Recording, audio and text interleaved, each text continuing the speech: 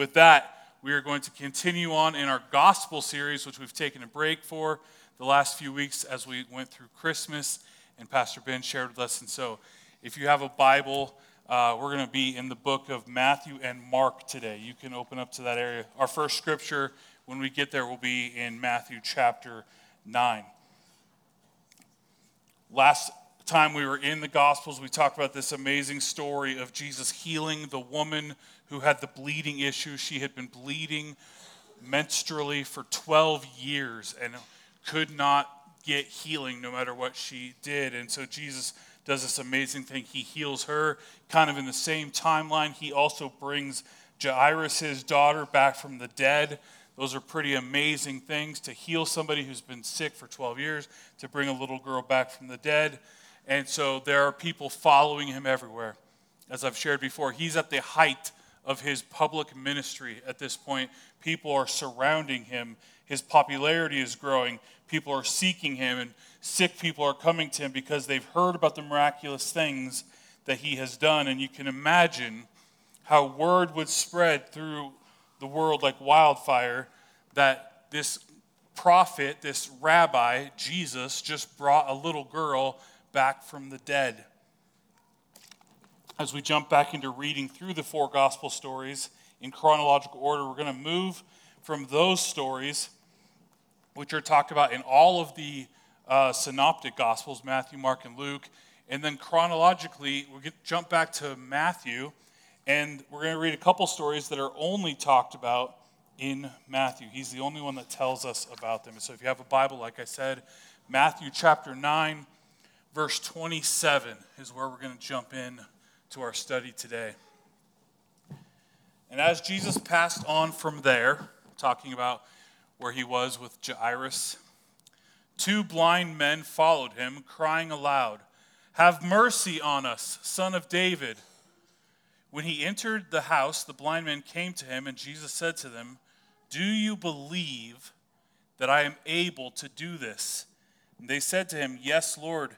And he touched their eyes, saying, "According to your faith, be it done to you." And their eyes were opened. And Jesus sternly warned them, "See that no one knows about it." But they went away and spread his fame throughout the district. Fresh off of bringing a 12-year-old girl back from the dead, Jesus is going away from there. And it says, as he passed from there. And the idea here is like Jesus can barely even leave one place where he's doing miraculous things before other people are approaching him and asking him to do more miraculous things. All of you mamas can understand this. You can't take 2 steps without somebody saying, "Mama, Mama, I want, give me, I'm hungry," right? This is kind of what Jesus is going through. He can't take 2 steps in any direction without somebody saying, "I need something from you." And these men are actually following Jesus, which is kind of interesting to me because they're blind.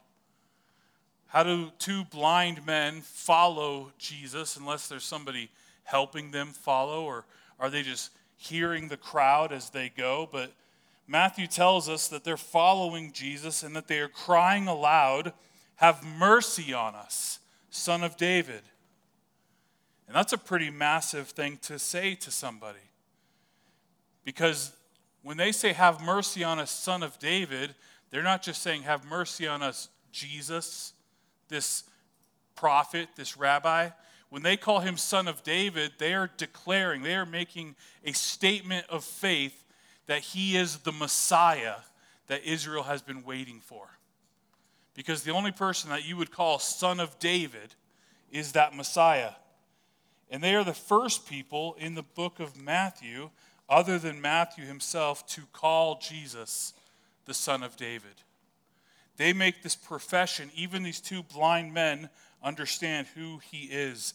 They believe that all the promises of God to mankind are coming through this one man. That all of the Old Testament will come to fruition through him. And these blind men see something that no one else is seeing, that Jesus is not just a healer, he's not just a teacher, he is the Savior. As Jesus hears them, he enters into a house They follow him in, crying aloud, "Have mercy on us, Son of David."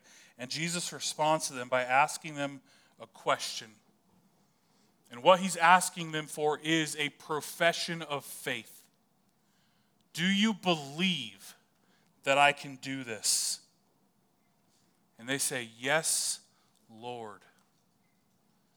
And I think we miss that answer a little bit. We skip over this, right? Familiarity breeds contempt, right? We just kind of read through it real quick because we call Jesus Lord all the time.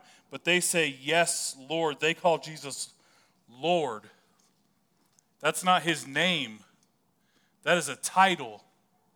And when they say, "You are Lord," they are saying, "You are our master. You are the one in charge of our lives. You are the one that we will submit our entire lives to."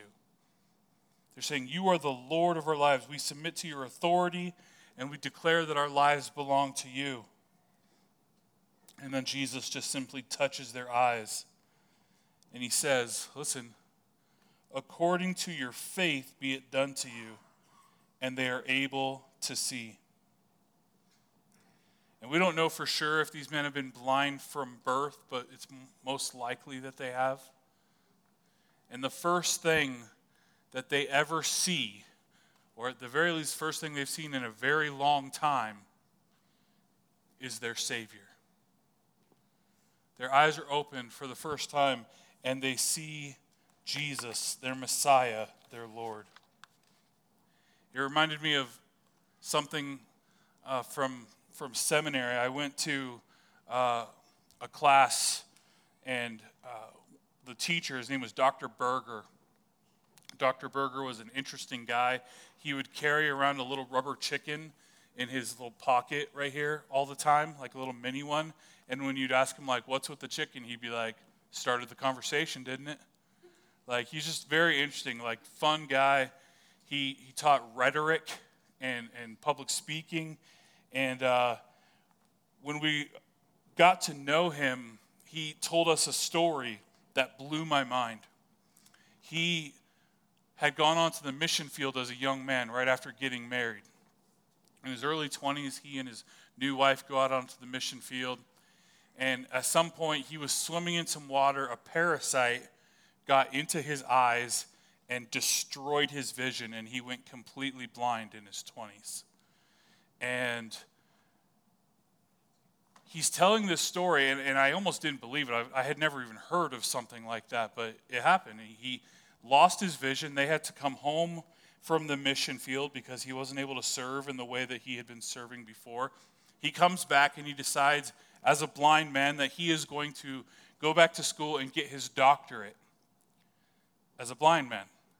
So he goes to the University of Oregon, and the only reason that he's able to do it is that his wife was willing to read every book that he needed to read out loud to him, and then type all of his papers that he would verbally process to her. She does this for years. They get through it. They continue their life. They have a family, all while blind.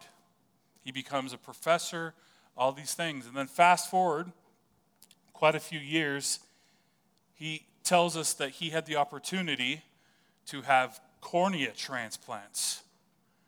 And so he has this surgery, and he regains his vision after like 20 years of being a blind man. And I was a very young married man at this time, and we had just had our first child. And so I'm in that middle of that, like, understanding what it means to be a dad. And so I catch something that nobody else in the class caught, and I said, "Are you telling me that you had 3 children that you had never seen in their entire lives? And then one day you wake up from surgery, and the first thing that you see is the faces of your children?" And he says, "Yeah." And I just said, what was that moment like? And he just started to like tear up, and he says, I have no words for that. And I started crying because I'm a baby, and I had a baby, right? And it was just this moment. I started thinking about that moment for Dr. Berger.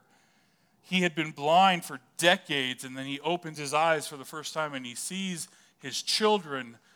And how much more amazing is it If you've been blind your whole life and you open your eyes for the first time and you see the face of God staring back at you, how incredible would this moment be for those men?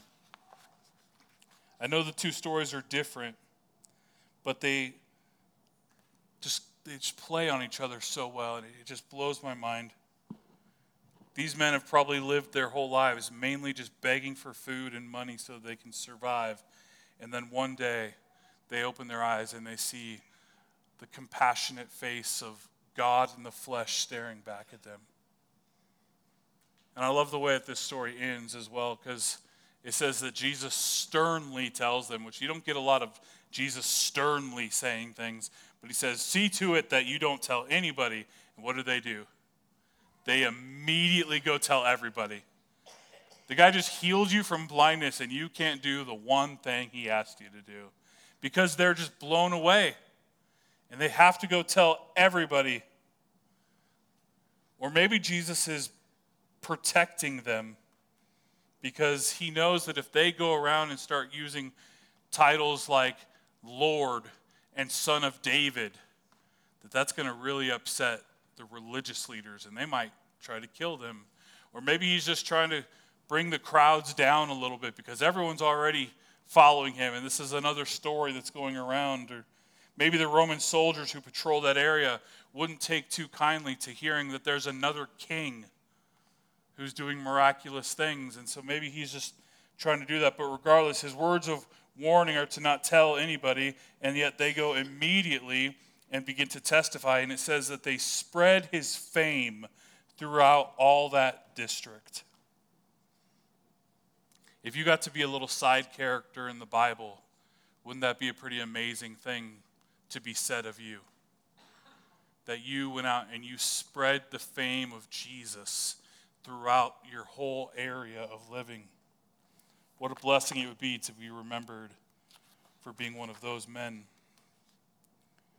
Right after that short story, Matthew immediately tells us another. In verse 32 through 34, a very short story.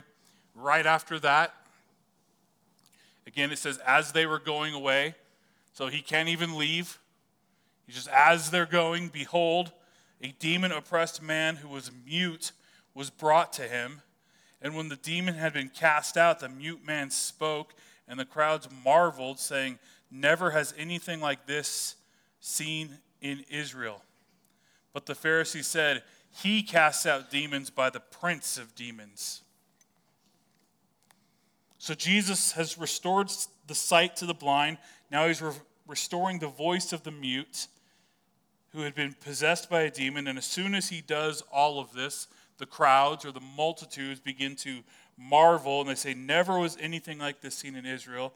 And they aren't only marveling because what Jesus did was incredible.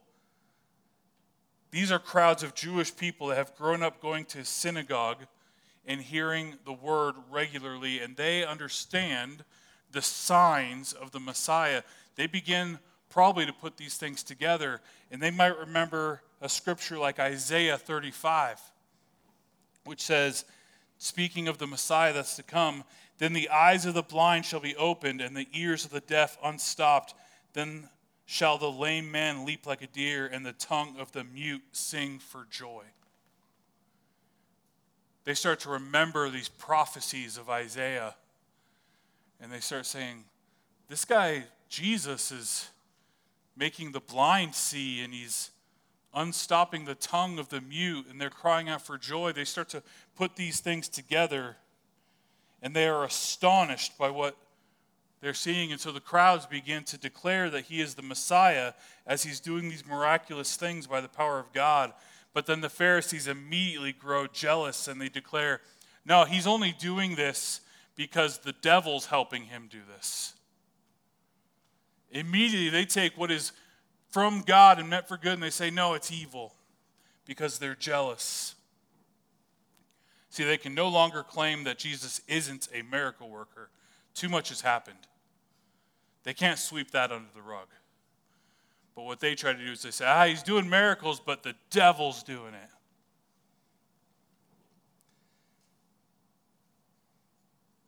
They are bearing witness to the power of God and yet they claim that it's evil. In these two stories we've looked at so far, we've seen two very different reactions to Jesus. Those are being healed by Jesus, and some of those who are watching Jesus do these things, they look at him and they declare, this is the Messiah. This is the Savior that we've been waiting for, the fulfillment of all prophecy, and they call him Lord and Master. The Pharisees' reaction is the opposite. They declare that he is a liar, a fraud, a servant of evil. Two polar opposite views of Jesus. Extreme views.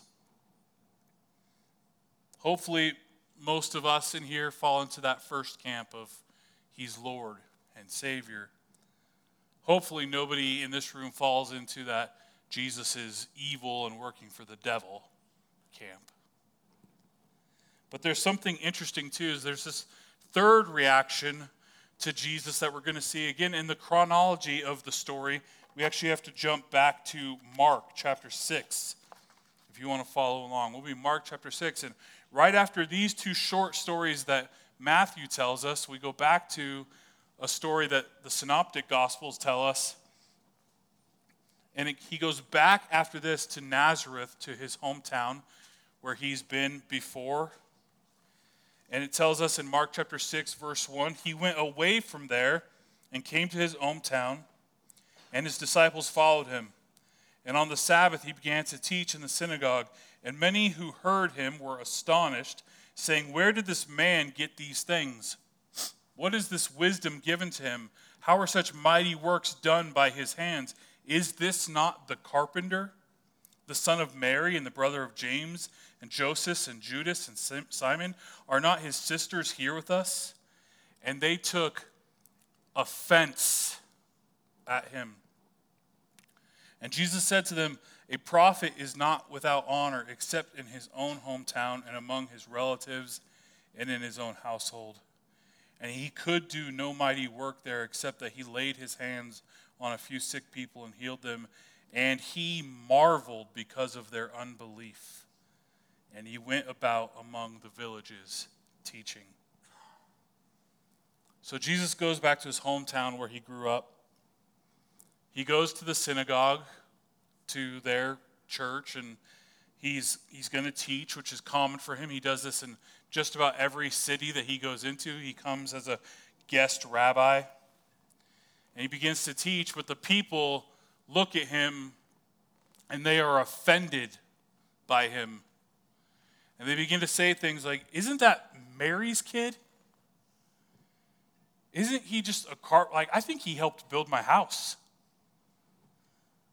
I know his brothers and sisters. I remember him when he was a little kid.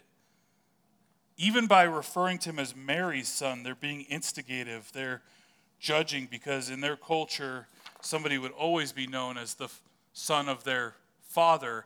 And there's been rumors in Nazareth for Jesus' entire life that Mary was unfaithful to Joseph. And so they're hitting those rumors again. They're talking bad about him. They're casting dispersion upon him by saying he's the son of Mary. They're basically calling Jesus an illegitimate child. And they're saying, who's this guy? They're offended by him. And they actually seem to get irritated that he would even come and try to teach them. This reaction, I think, is a reaction of a lot of people in our world today. They may not call Jesus evil. They may say, he was a great teacher, but whatever. And they're not going to call him Lord, but they're offended that he would come and say, this is the truth. This is the way. This is the life.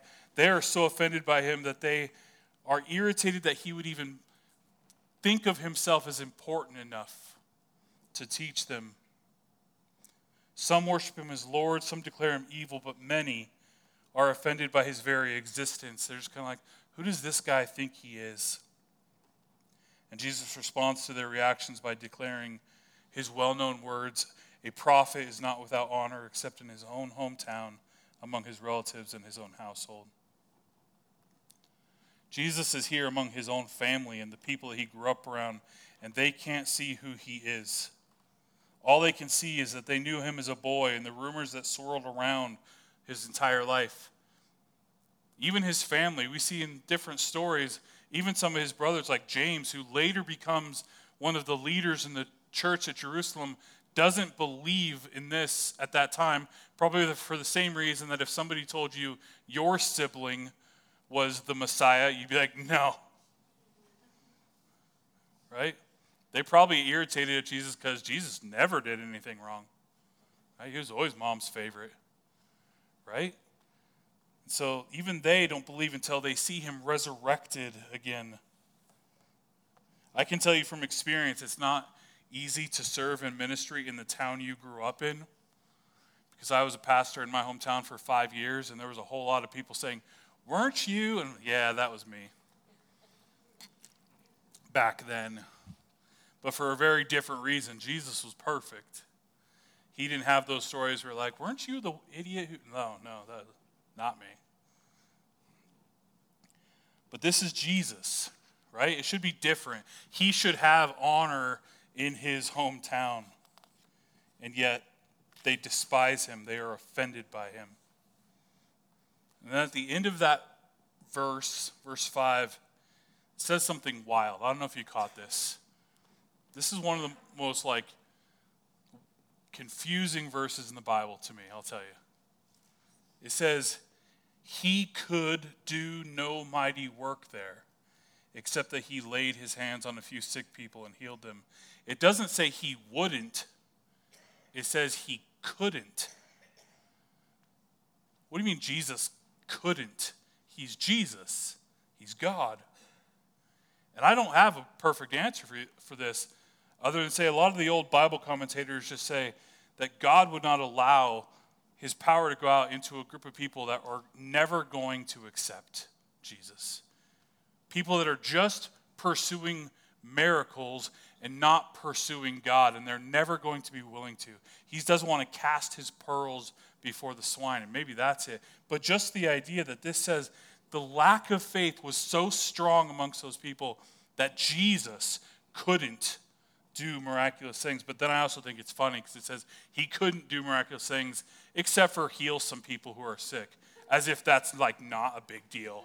He healed some sick people, but other than that, I would love to heal some sick people. I'd be pretty stoked about that. He does that, and it's I couldn't do all that much. One last thing I want to say as we begin to wrap up for today. You notice the first part of the very last verse that we read, verse 6, kind of the first part of it, it says that Jesus marveled because of their unbelief. Marveled is a word that's used in the Bible a lot. It means to marvel or to wonder at. And Jesus only marvels twice. The Greek word is thaumazo. And it's only used for Jesus 2 times. One is here where Jesus marvels at the unbelief of these people, his countrymen, the good religious folks that should have believed in him, but they didn't because they were offended by him. He marvels at their unbelief. The only other time that it's said that Jesus marvels is a story you may remember from earlier in our gospel series when the Roman centurion comes to Jesus and asks Jesus to heal his servant. Jesus goes and he's going to go to his house and heal his servant, but then the centurion comes and he says, don't even bother coming to my house. If you just say the word, my servant will be healed. And Jesus marvels at his faith. Not the good Jewish religious guy, the Gentile Roman centurion is the one who has such incredible faith. He says, Jesus, you don't even need to come to my house. You just say the word and it'll be done. And it says that Jesus marvels at him. It says that, he says in Luke chapter 7, verse 9, it says, when Jesus heard these things, he marveled at him. And turning to the crowd that followed him, he said, I tell you, not even in Israel have I found such faith. It's the Gentile soldier, the one that probably knew very little about the scriptures, the one who's not the right kind of person. He's the one that believes Jesus, and Jesus marvels at him. And as I read through this week, it just hit me that my prayer for myself, my prayer for our church, is that we would cause Jesus to marvel because of the belief that we have in his power and in his word and in the work that he's doing in our lives and in this world. And that we would never cause him to marvel at our lack of faith because we are offended by him, or because he just becomes too common to us because we've been around him forever and it's like, it's Jesus. I know his brother and his sisters. No, he is God in flesh. So my prayer is that we would marvel and that we would be in wonderment and continually marvel at him and his power, that we might bring him glory and honor, and that we would never become those who are just offended by Jesus because he tells us there is truth, there is reality, there is life. And so often, so many people in this world are just offended when he says, this is the truth. But when we come and we just say, Jesus, you're Lord, your master, you are the Son of David, then we worship him. May it be said of us that Jesus would marvel at our faith. I know that's a pretty bold thing to say. But man, if I ever got to heaven and he says, well done, good and faithful servant, and he said, I marveled at your faith, man, that would be the most amazing moment in my afterlife. Let's pray. Jesus, we pray that we would be a people that would believe so strongly in your power and in your work and in your word, that you would do amazing things among us. God, that we would never be a church where you come and can't do miraculous things amongst us because we just don't believe that you will. I know it's hard for us because we don't see things like children raised from the dead very often. We don't see these healings, but God, we know that you can. We know that you can do the miraculous. We know that you've done miraculous things in our lives, that you've brought us from the edge of death back to life, that you've brought us from sin to glory. We know that you do miraculous things every single day, and let us not miss out on those things. Lord, would we bring you glory and honor through our lives? In Jesus' name, amen.